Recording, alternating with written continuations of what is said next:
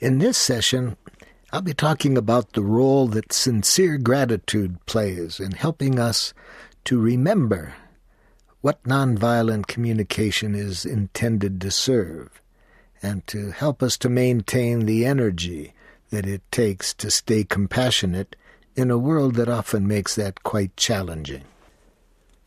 In an earlier session, I described the spirituality that nonviolent communication was designed to serve.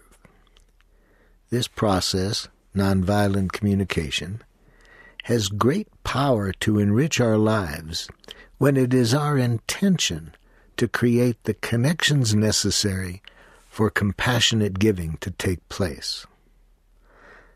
It's a great tool to support our being conscious of what's alive in others, and to hear what's alive in others in a way that makes giving enjoyable.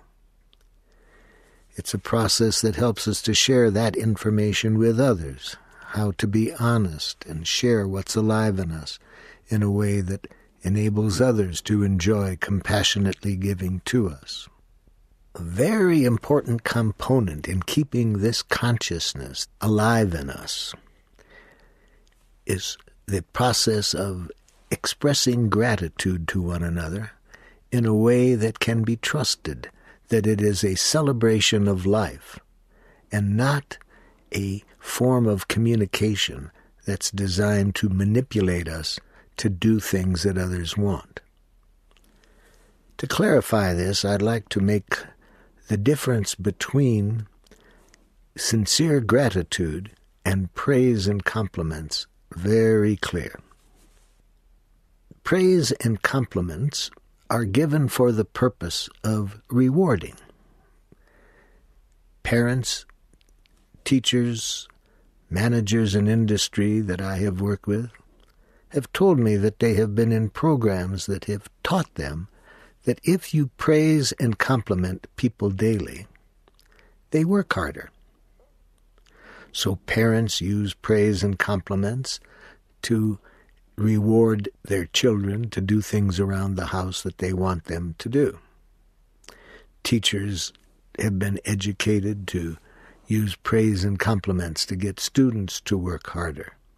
Managers in industry tell me that they have been through similar programs. I point out to all of these groups that if they look at the research that is based on people using praise and compliments as rewards, they'll see that it isn't even that effective when used as a reward.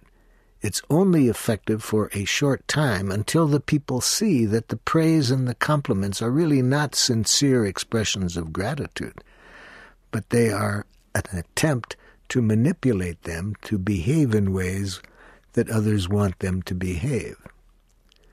And research shows that when people see that, they sense that the praise and compliments are given out of that energy, they lose their desire to work harder and to contribute to what the authorities want them to do.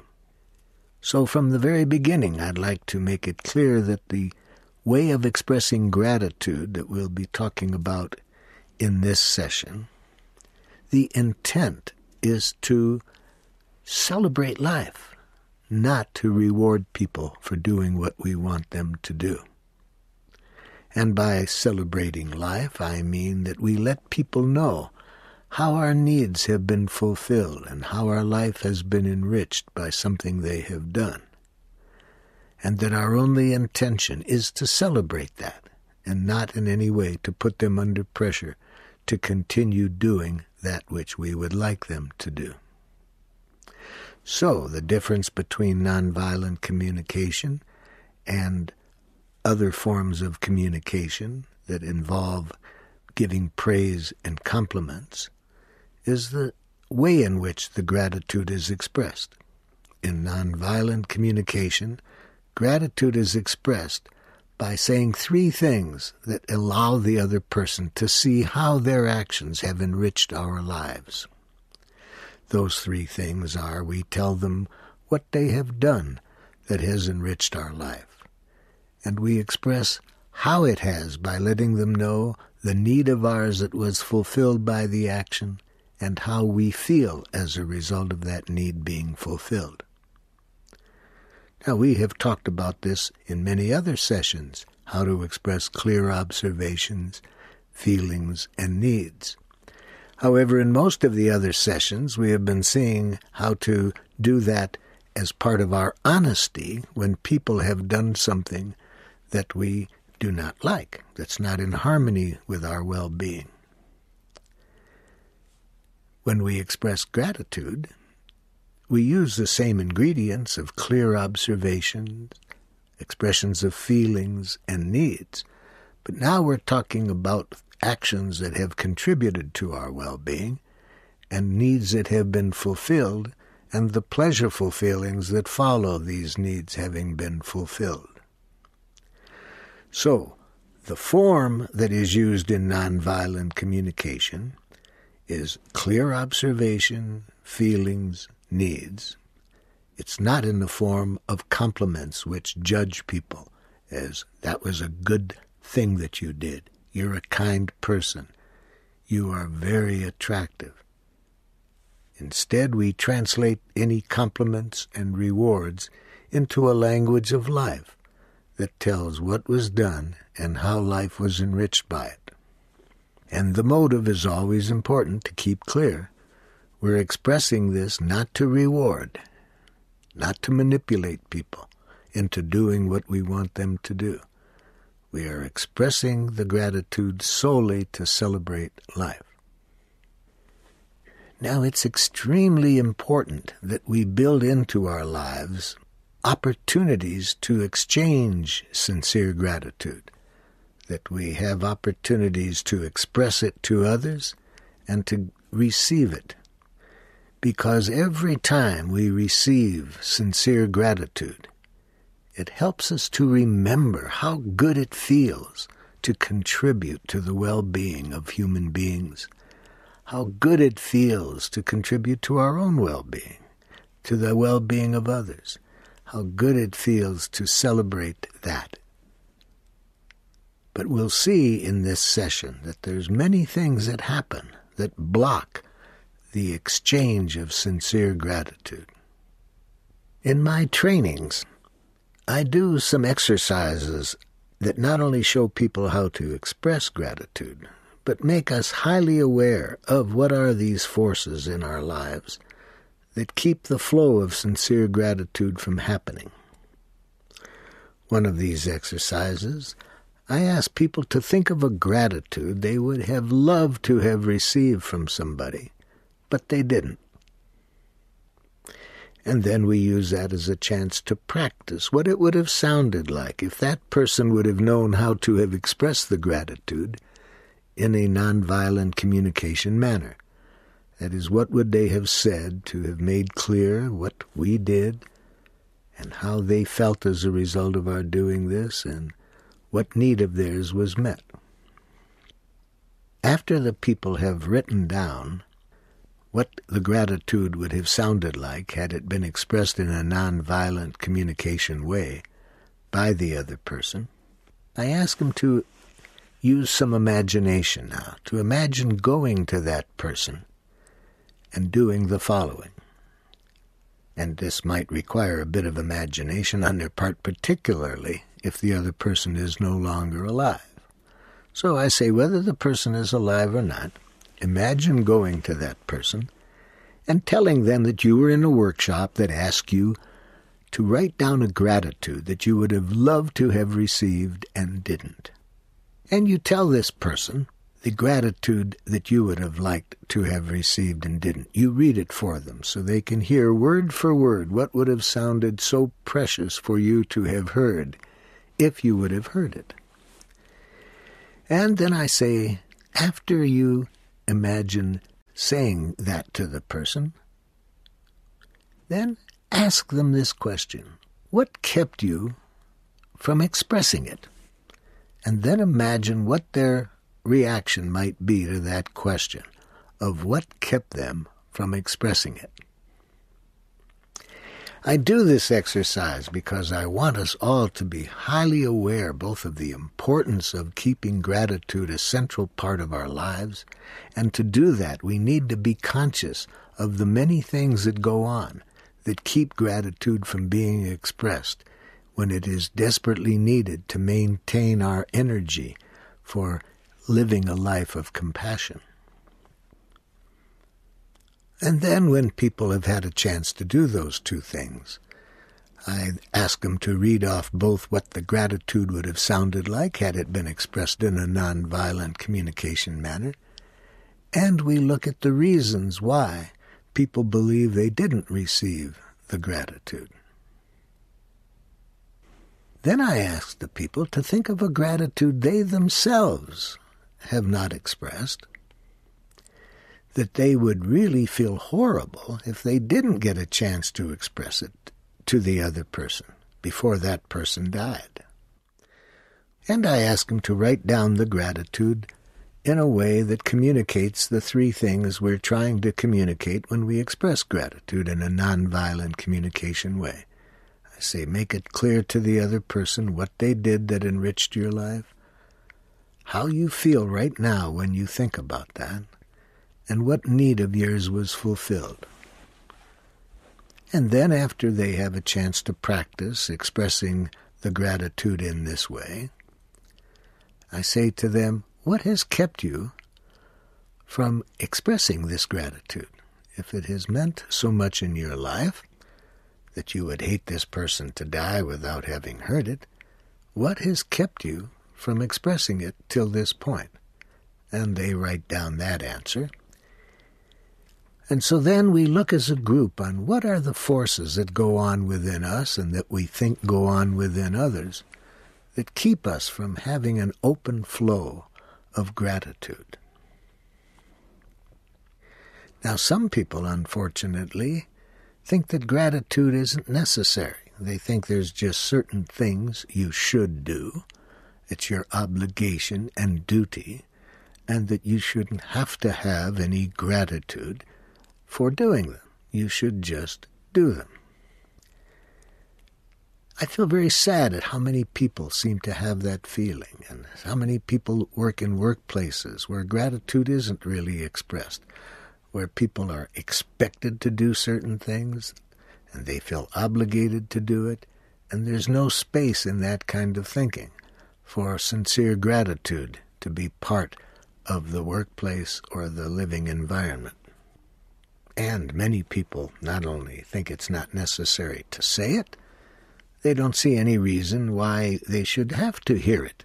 If they know that it is their obligation, why bother to have to hear any gratitude? You just do the work because you know it is your obligation or duty. To get people out of this framework, I have been telling a story for years.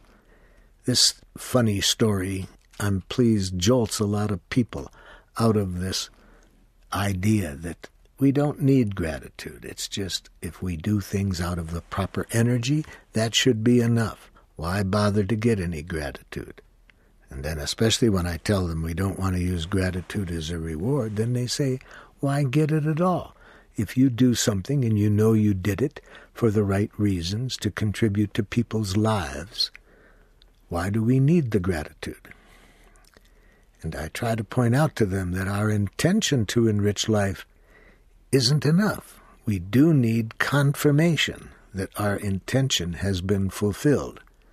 And the story that I tell them to jolt them out of thinking that it's only important that our intention be to give, and we don't have a need for any confirmation. I tell them the story about two motorcyclists who are out on their motorcycles on a chilly day. It's so chilly they get off of their motorbikes and they put their black leather jackets on backwards so the collar of the jacket protects their neck. They get back on the motorcycles and take off again, and in a short time have a tragic accident. They hit a patch of ice. When the ambulance driver arrives on the scene, the ambulance driver sees a Good Samaritan standing over them. And the ambulance driver says to the Good Samaritan, What happened to them? And the Good Samaritan said, I'm not too sure. They seemed to be doing all right until I straightened their neck. So I'm pleased at how many people get the point. It's not enough that our intention is to enrich life. We need confirmation, because very often it may be our intention to enrich people's lives, but what they're doing can have the exact opposite effect. So, gratitude, when sincerely expressed, is a very important need to confirm that our intention to enrich life has been fulfilled. And it's further important because when we get that confirmation, we feel a joyful feeling, a natural joyful feeling that comes when we see that the power we have can enrich life. And it has been my experience that there is nothing more fulfilling for human beings than when they exercise this power to enrich life and get confirmation that they have done so. They can really experience how their efforts have enriched other people's lives. The more we carry that energy within us that comes when we receive this confirmation, the easier it is to continue to relate in a compassionate way with other people, even under difficult conditions. Because what can feel better than using this power we have to enrich life in the service of life and seeing how our efforts have made life more wonderful for people? But given its importance in power, then it's all the more important that we look at what is keeping us from doing it. So what are some of the things that people have told me keep them from expressing the gratitude that they have but haven't expressed? Or what do they believe has kept other people from expressing gratitudes to them that they would have liked to have received?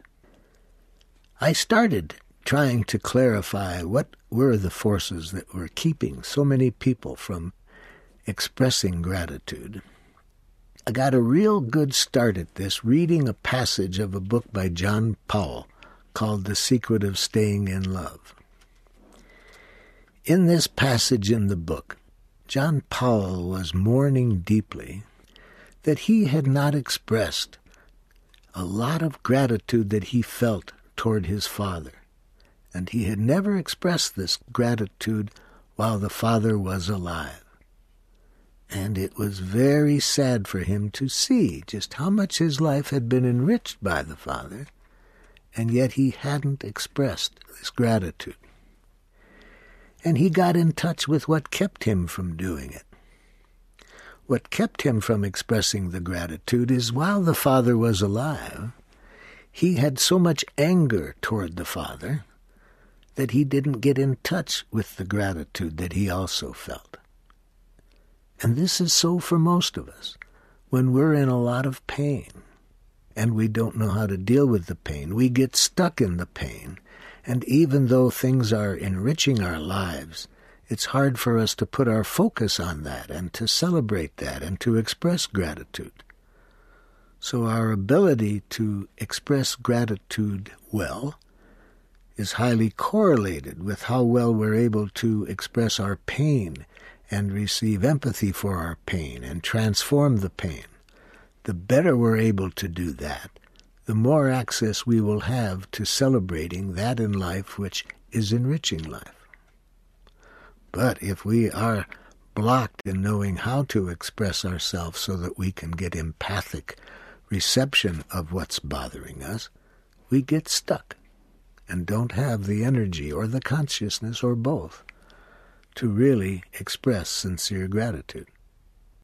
Having read what John Powell wrote about his sadness at not having expressed this gratitude he felt toward his father, I wondered, oh my goodness, what gratitude might I have within me that I haven't expressed yet, that I would hate not to express? And so immediately about 12 things came to me. 12 things that other people had done in my life that had enriched my life very deeply. and I hadn't expressed the gratitude yet. I wanted to avoid the sadness that John Powell experienced when he realized that he hadn't expressed this gratitude to his father. I wanted to make sure that this gratitude that I was feeling but hadn't expressed, I would hate to think that the other person would die before they could really know how their actions had enriched my life. And I wanted to find out what kept me from doing it. So for each item of gratitude that I hadn't yet expressed, I asked myself the question, what kept me up until this point from expressing that? I then took steps to make sure that as soon as possible I would get to these people so I would have a chance to express the gratitude in person. One of the gratitudes that I realized I hadn't expressed yet, I made reference to in an earlier session. I mentioned how it enriched my life to see my uncle come to my house each day and help my mother take care of my grandmother who was totally paralyzed. And I mentioned in this previous session how much that meant to me to see that there was this quality in human beings, that they enjoyed contributing to one another's well-being. How much I needed to see that and experience that at a time in my life when there was so much violence going on around me. So I went to the uncle the next time I had an opportunity, because I wanted him to know, and I realized I had never told him what a profound effect that gratitude had had on my life, how I kept thinking about it over the years, how it was never far from me, how much it meant my need to remember that we human beings were meant to contribute to each other's well-being, not to get caught up in all the violence. And I expressed that to him, and I'm pleased that I made it pretty clear. I let him know that that smile had enriched my life in such a profound way. And I could see in his eyes that he received the gratitude. I could see how it was enriching him. And I also asked him, I said, Uncle, how did you learn to do that? How did you learn to stay compassionate? I understand that you had a rough upbringing, that you went through a lot of trauma in your life. How have you managed to stay compassionate so well?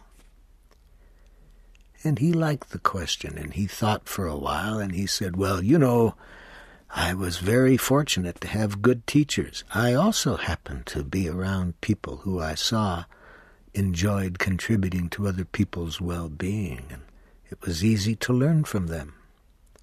And I said, could you give me an example who one of these people were? Oh, he said, you know, the best teacher of all I had. It was your grandmother. Well, of course, when you lived with her, she was very ill.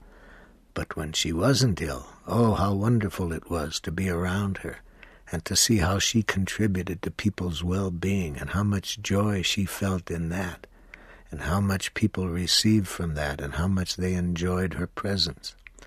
So I learned so much from her. And I said, could you give me an example, Uncle, of one of the things that she did that had great power for you in helping you remember the joy that we feel in contributing to people's well-being? He said, well, there's so many things she did, it's hard to pick one out. He said, well, has your mother told you about the time that she brought Taylor and his wife and 2 children into the house when they lost their house during the Depression, and they stayed in the house for 5 years? I said, oh, yes, my mother told me that story, Uncle. And then he went on and told me 2 other examples of how my grandmother helped people in distress. I said, oh, yeah, my mother told me that. And he said, well, then certainly she must have told you about Jesus. I said, what? No, she didn't tell me about Jesus. So he went on to tell me this story about Jesus. One day a man showed up at my mother's back door. He had a wild beard, and around his neck he had a tree branch in the rough shape of a cross. And like many people did, knowing my grandmother's generosity, he said he was hungry and would appreciate some food. So she invited him into her kitchen, and while he was sitting there eating, she asked him his name. And he said, "My name is Jesus." Now my grandmother then asked him, "And what is your last name?" And he said, "I'm Jesus the Lord." When my uncle came in the room, my grandmother introduced him as Mr. the Lord.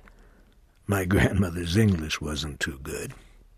She then asked this man, "Where do you live?" And he said, "I don't have a house." And she said, "Where are you going to stay tonight? It's very cold outside." He said, "I don't know." She said, "Would you like to stay here?" He stayed 7 years. After my uncle told me that story, I asked my mother that night, "Mother, how come you never told me the story about Jesus?" "Oh," she said, "I thought I had. There was a story like that almost every day about your grandmother." I was very touched about this story of my uncle telling me how he had been enriched by my grandmother's generosity to people, and how that strengthened him to enjoy being generous. And that night, a song came to me about my grandmother and Jesus. There's one line in it that needs explaining. My grandmother was a very large woman, but she was a very skilled dancer. And she loved to dance. And she used to say often, "Never walk when you can dance."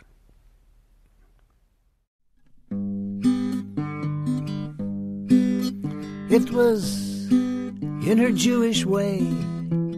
She taught me what Jesus had to say.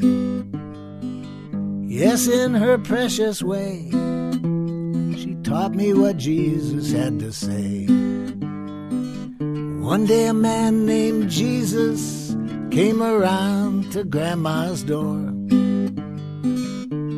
He asked for a little food. She gave him more.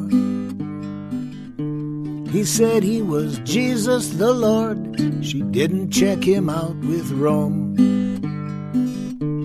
He stayed for several years, as many did, without a home. It was in her Jewish way. She taught me what Jesus had to say. Yes, in her precious way. She taught me what Jesus had to say. And that's feed the hungry, heal the sick, then take a rest. Never walk when you can dance, make your home a cozy nest. Yes, feed the hungry, heal the sick, then take a rest. Never walk when you can dance, make your home a cozy nest. It was in her Jewish way. She taught me what Jesus had to say. Yes, in her precious way. She taught me what Jesus had to say.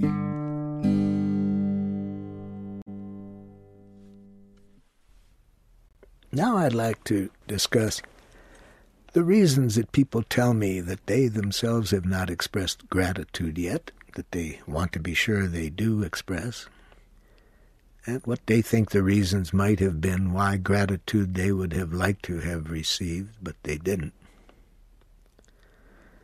One of the most frequent reasons that people tell me they don't express gratitude is, well, they think the other person knows that it's not necessary. And that was one of the reasons I saw that kept me from expressing some of the gratitude that I didn't express yet. I tell people when that's their reason for not expressing it, I tell them that I went to the people that I didn't express my gratitude to because I assumed that they knew it. And I asked them, "Did you know it?" And half of them did, and half of them didn't. But even the ones who did still told me they would have liked to have heard it.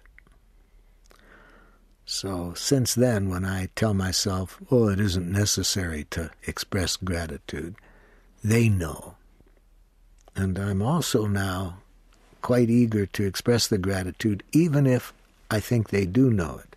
I still want to have the opportunity to express it directly and have them receive it. Another frequent reason why people tell me they don't express the gratitude, they're afraid that it would be embarrassing for the other person. The other person would not know how to take it in very well. And I certainly had that for one of the gratitudes that I didn't express to my father. There was something that he had done that I had found greatly enriched my life, and when I asked myself why didn't I express it, it was for that reason, that I guessed that it would be not easy for him to take in that gratitude. But I certainly wanted to be sure that he did take it in before it was no longer possible for me to tell him. So the next time I met with him, we went out for a walk together, which we usually did. And while we were on the walk, I said, "Dad, I'd like to express a deep gratitude I feel for you." And before I went any further, just what I predicted would happen was starting to take place. I could see he got very nervous and said, "Oh, heck, don't worry about expressing anything like that. You're a good son." I said, "Dad, I really would like you to hear it. It's a very deep gratitude, and I really want to express it." And I told him what this gratitude was, what he had done, and how much it had enriched my life. And I saw it was hard for him to take in, but I could see in his eyes something happened to him as a result of taking it in. And we continued on our walk silently for about 10 minutes after I expressed the gratitude. And then he said to me, "I've been thinking, I can't remember ever hearing a gratitude from my own parents." And I could understand from the life that he led as a child why that happened. My grandparents were very loving people, but they were all poor, and just doing the work that was required to survive took everybody's energy. And under those circumstances, it's often not easy for people to get out of their pain long enough to celebrate life and to express gratitude. And I thought how horrible that would be for people to not get gratitude. And over the years since then, I've asked a lot of groups, are there anybody in the group that has never received a sincere gratitude as we're learning how to express now? And it's sad to me how many people in the group cannot recall really receiving a sincere gratitude that deeply enriched their lives. They can require people saying some thank yous to them, but they couldn't remember ever receiving a gratitude expressed that clearly communicated what was alive in the other person when they did what they did for that person and how that person's life was enriched. How sad that this can go on and we don't take time in our lives to celebrate it, or we don't know how to express it, or we're afraid that it's going to embarrass people so we don't express it. Now, it's not only important to express gratitude, it's also very important to receive it well. And I find out this is one of the hardest things for people to do in a way that's consistent with nonviolent communication principles. Because nonviolent communication suggests that we empathically connect with any message that's coming at us, that we hear the feelings and needs being expressed by the person.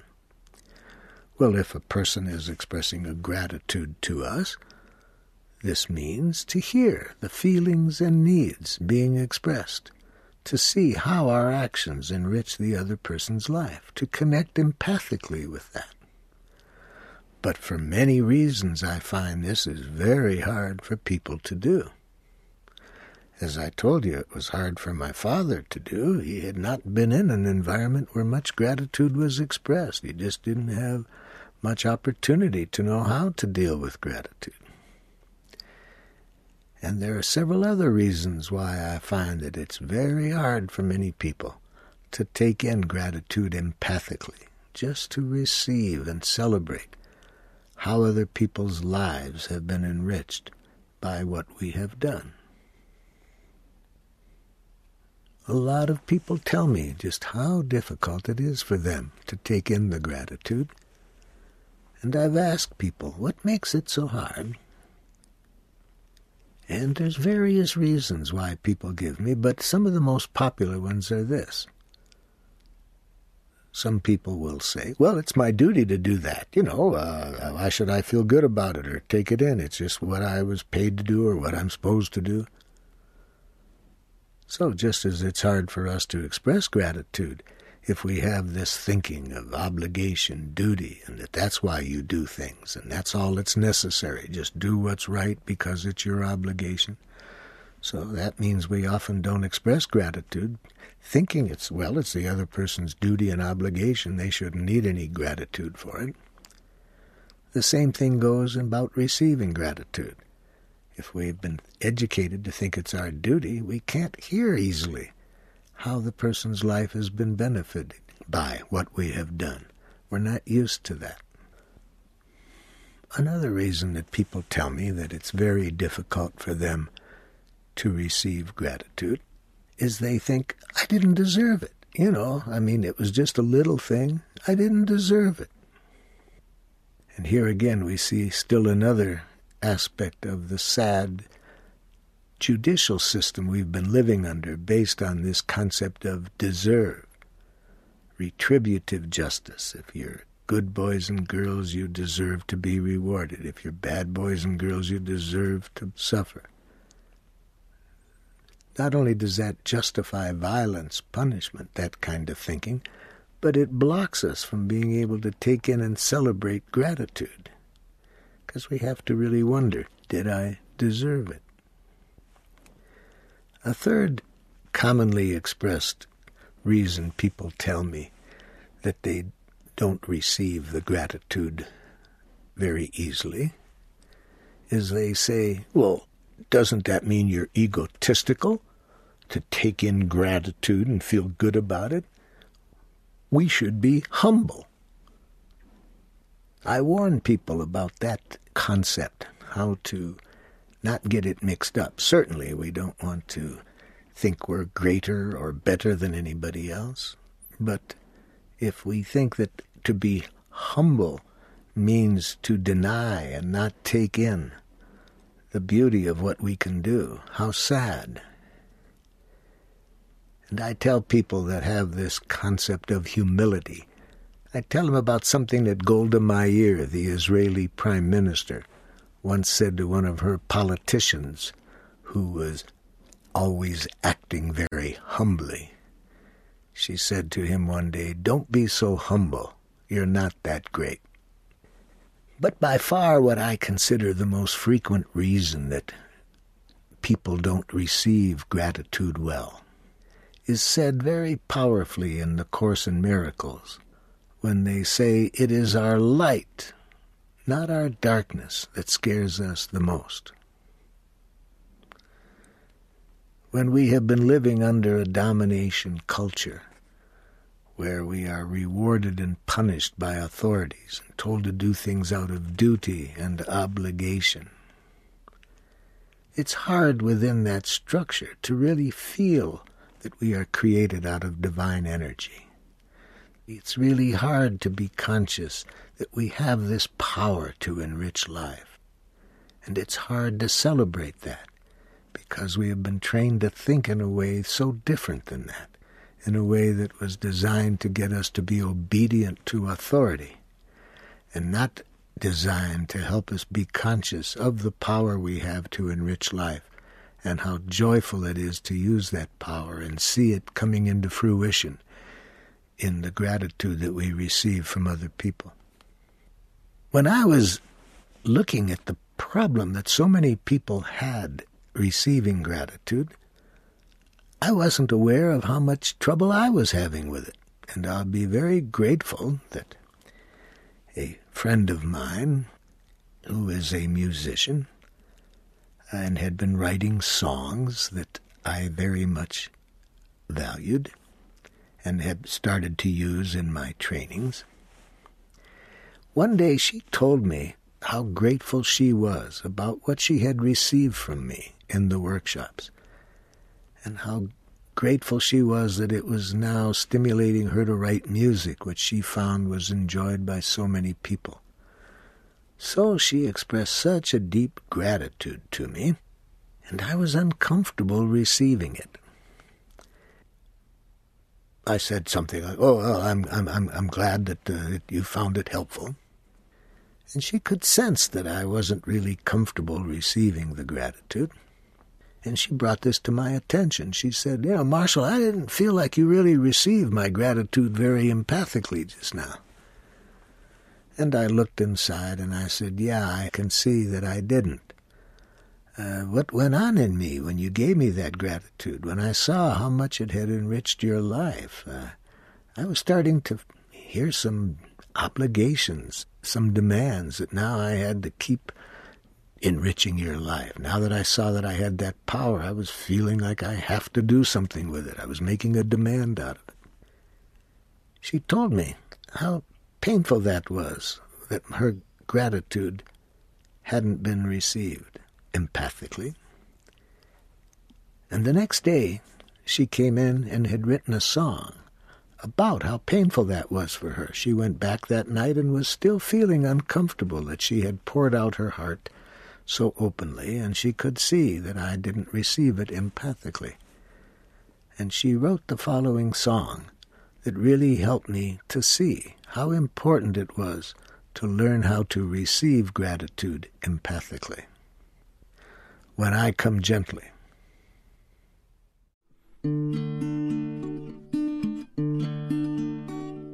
When I come gently to you,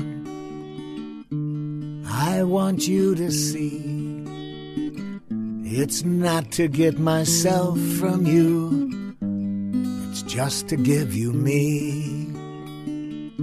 I know you can't give me me, no matter what you do, and all I ever want from you is you. When I come gently to you, I want you to know I come not to trespass your space. I want to touch and grow. And when your space and my space meet, each is not less but more. We make our space that wasn't space before. When I come gently to you, I want you to see it's not to get myself from you, it's just to give you me. I know you can't give me me, no matter what you do, and all I ever want from you is you.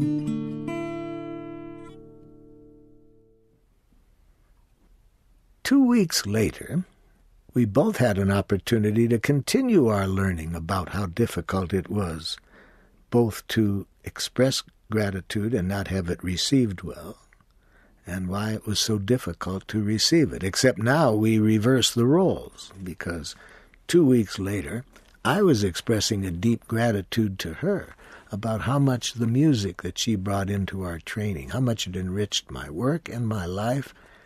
And I expressed it pretty deeply, and I could see that she couldn't take it in. And I could see how badly it felt to really be coming from the heart with a gratitude and not have empathic reaction to that. And that night, she went home and could really see how hard it was for her to receive gratitude. And this song came to her. And this song is called Why Is It So Hard to Believe?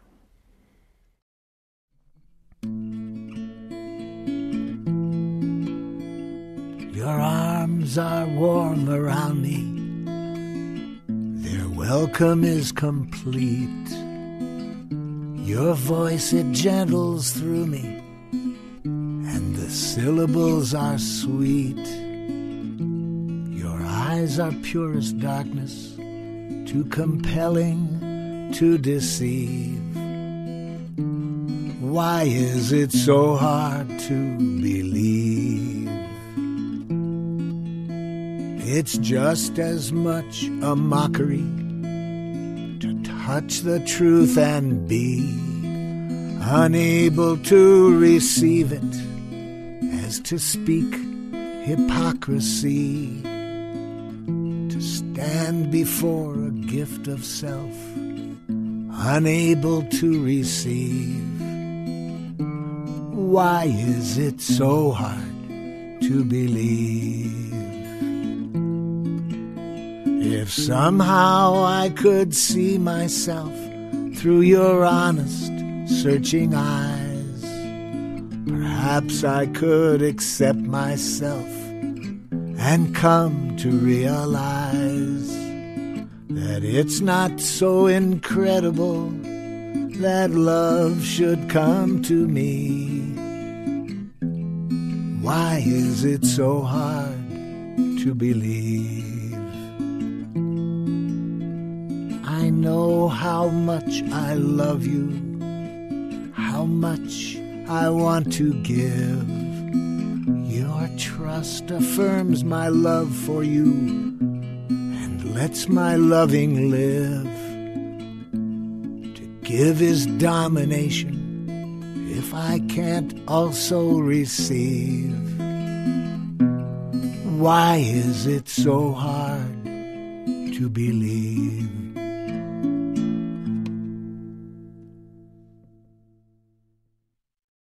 Given that both giving and receiving gratitude is so important in maintaining our consciousness of the spirituality that is necessary for nonviolent communication to have its power, I think it's very important to look at our lives and see, are we creating the space to do it?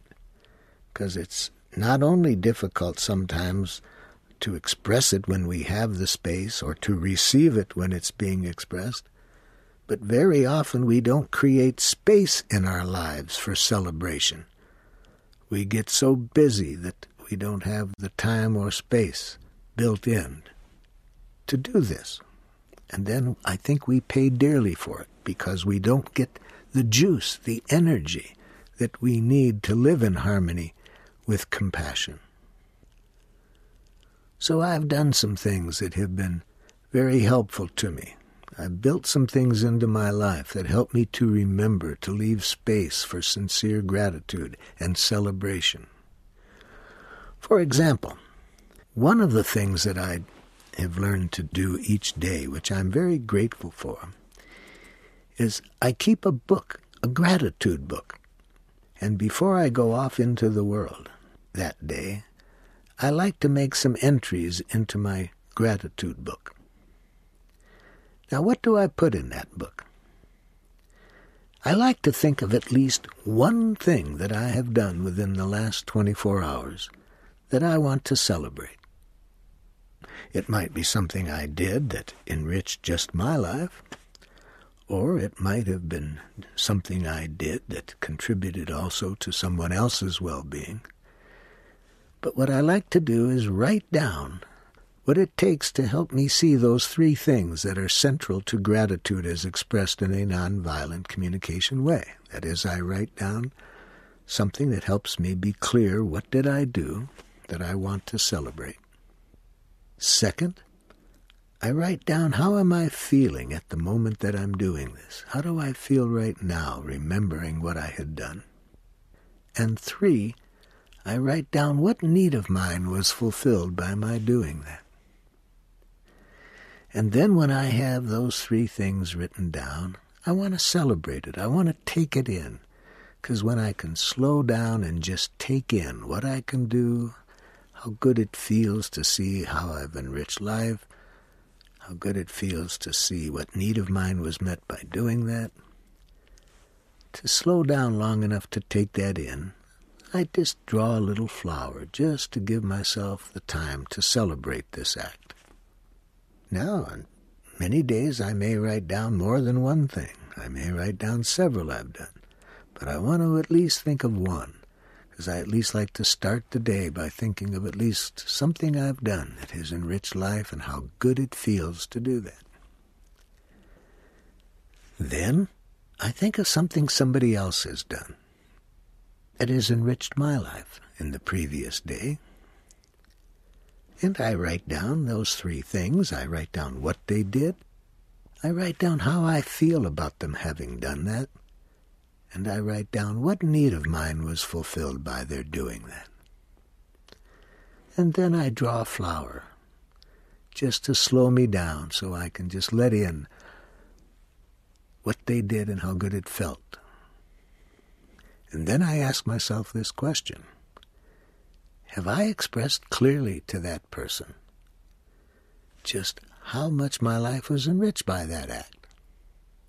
And very often I find that I either didn't or I expressed it in a lazy, nonviolent communication way.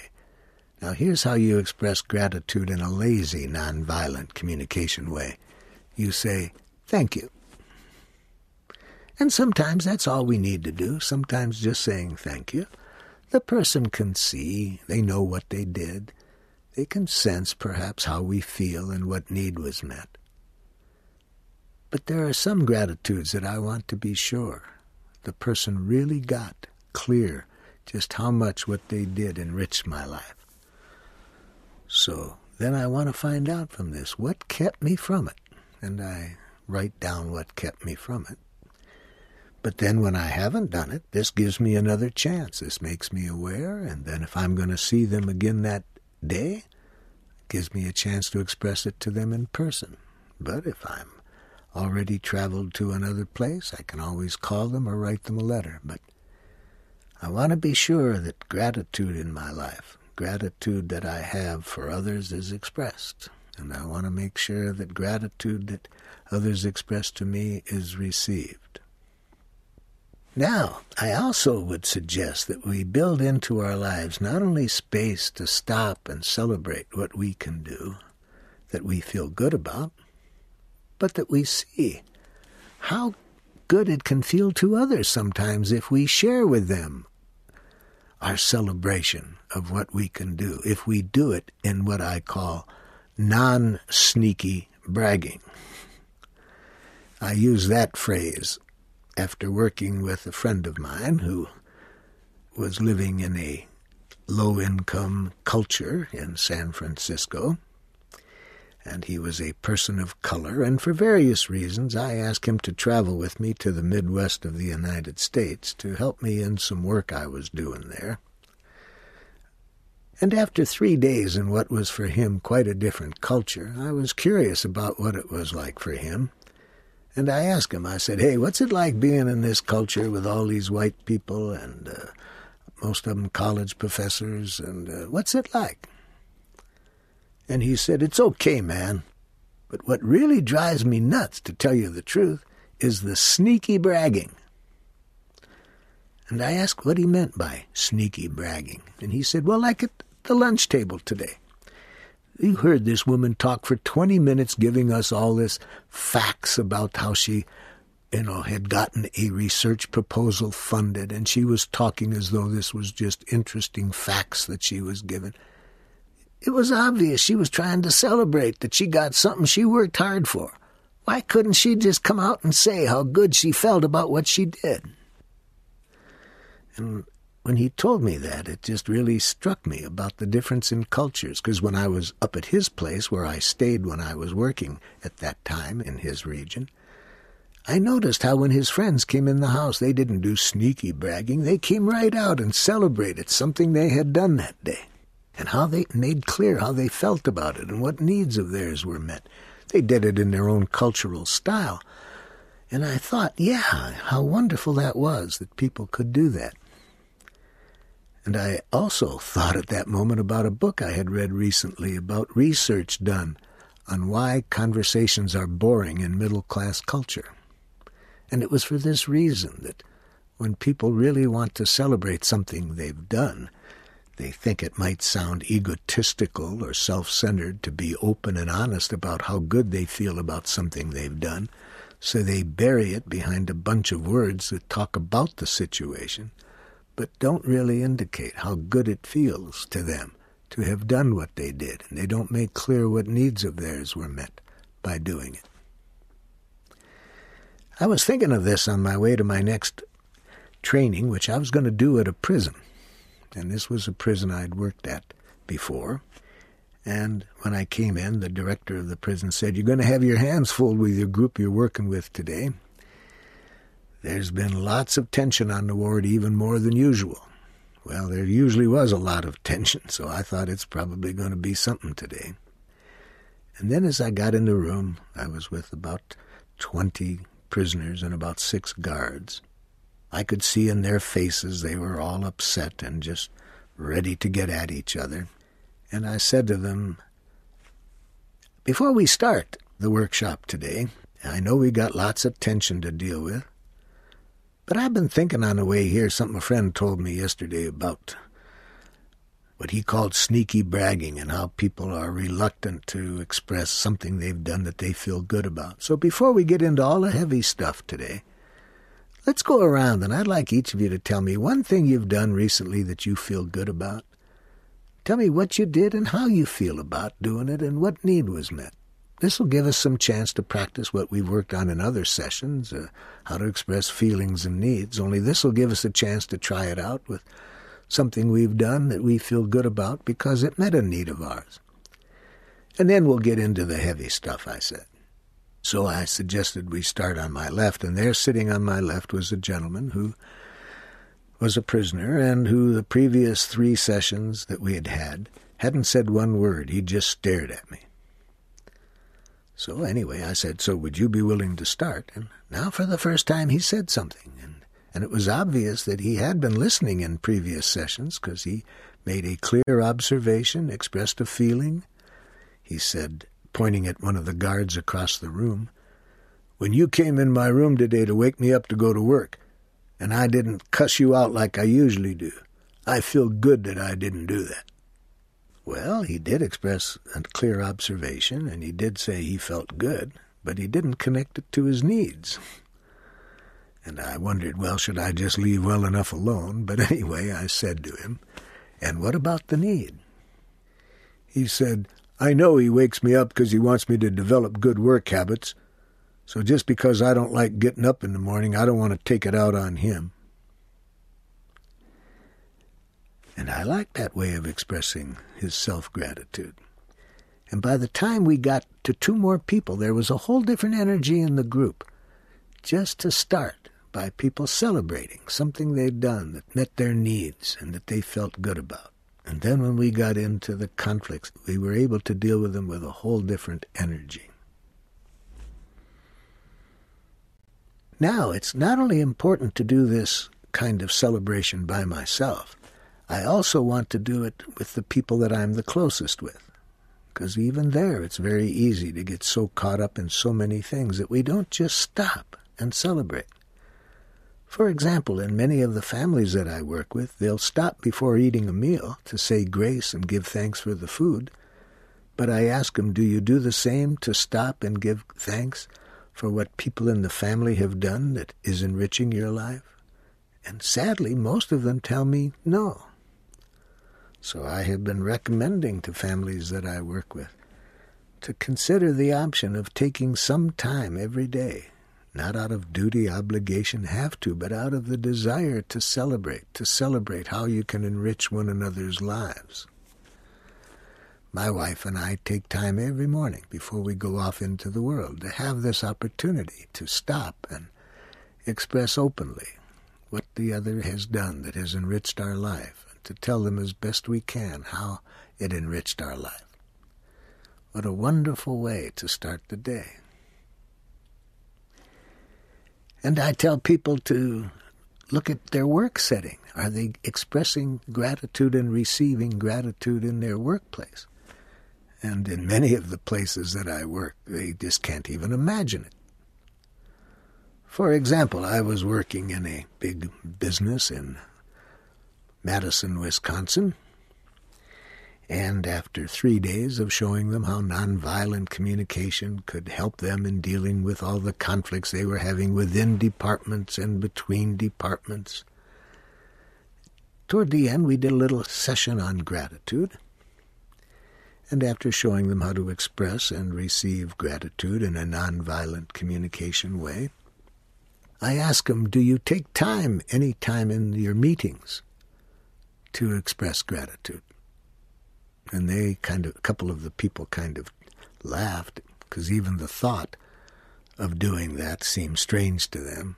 And the director of the program said to me, Marshall, we've got so many things to deal with each week in our meetings that it's hard for us to figure out what to put in the agenda. So we don't have time, to stop and express gratitude.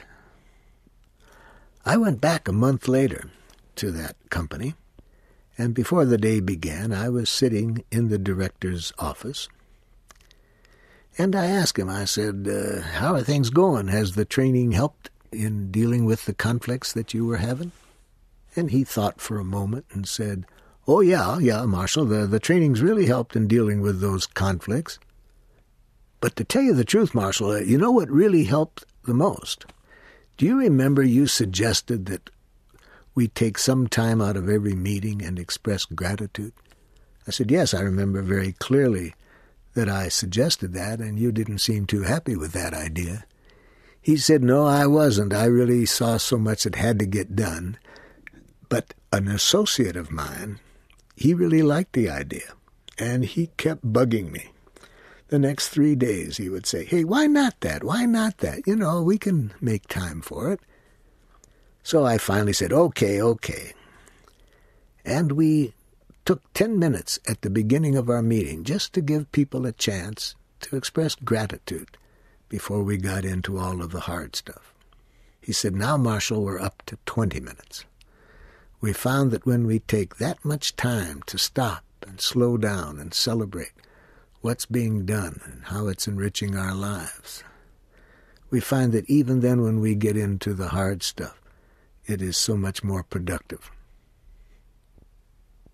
So while we're on this subject of gratitude, I would like to express my deep gratitude that you have taken this time to hear what I've had to offer. I've been offering you that which is very precious in my life, and it's quite a gift that you have given me your presence to receive this. And I hope that these sessions have strengthened your awareness of the preciousness of connection that is possible for us at any time with any person. A precious connection that I like is described beautifully for me in the following song. And the song is Revelation.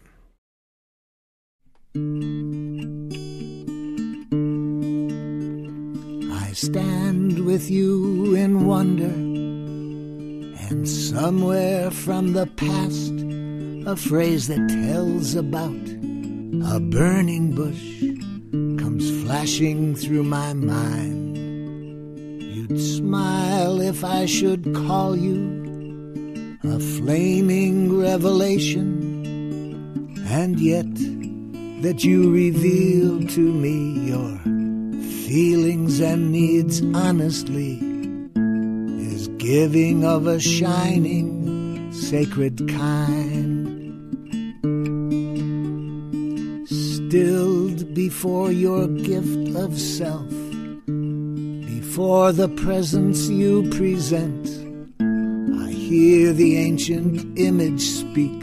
You stand on holy ground, remembering that barefoot is appropriate for such a place. I laugh with joy to cast aside the heavy shoes that hold and hide, and suddenly I dance with newfound grace. As you have given to me, so I expose the depths of self to you. Somehow we are one in love, yet both of us are free. To touch is not to hold, to burn with life is not to be consumed. To reverence the mystery of human personality is to encounter Word made flesh indeed.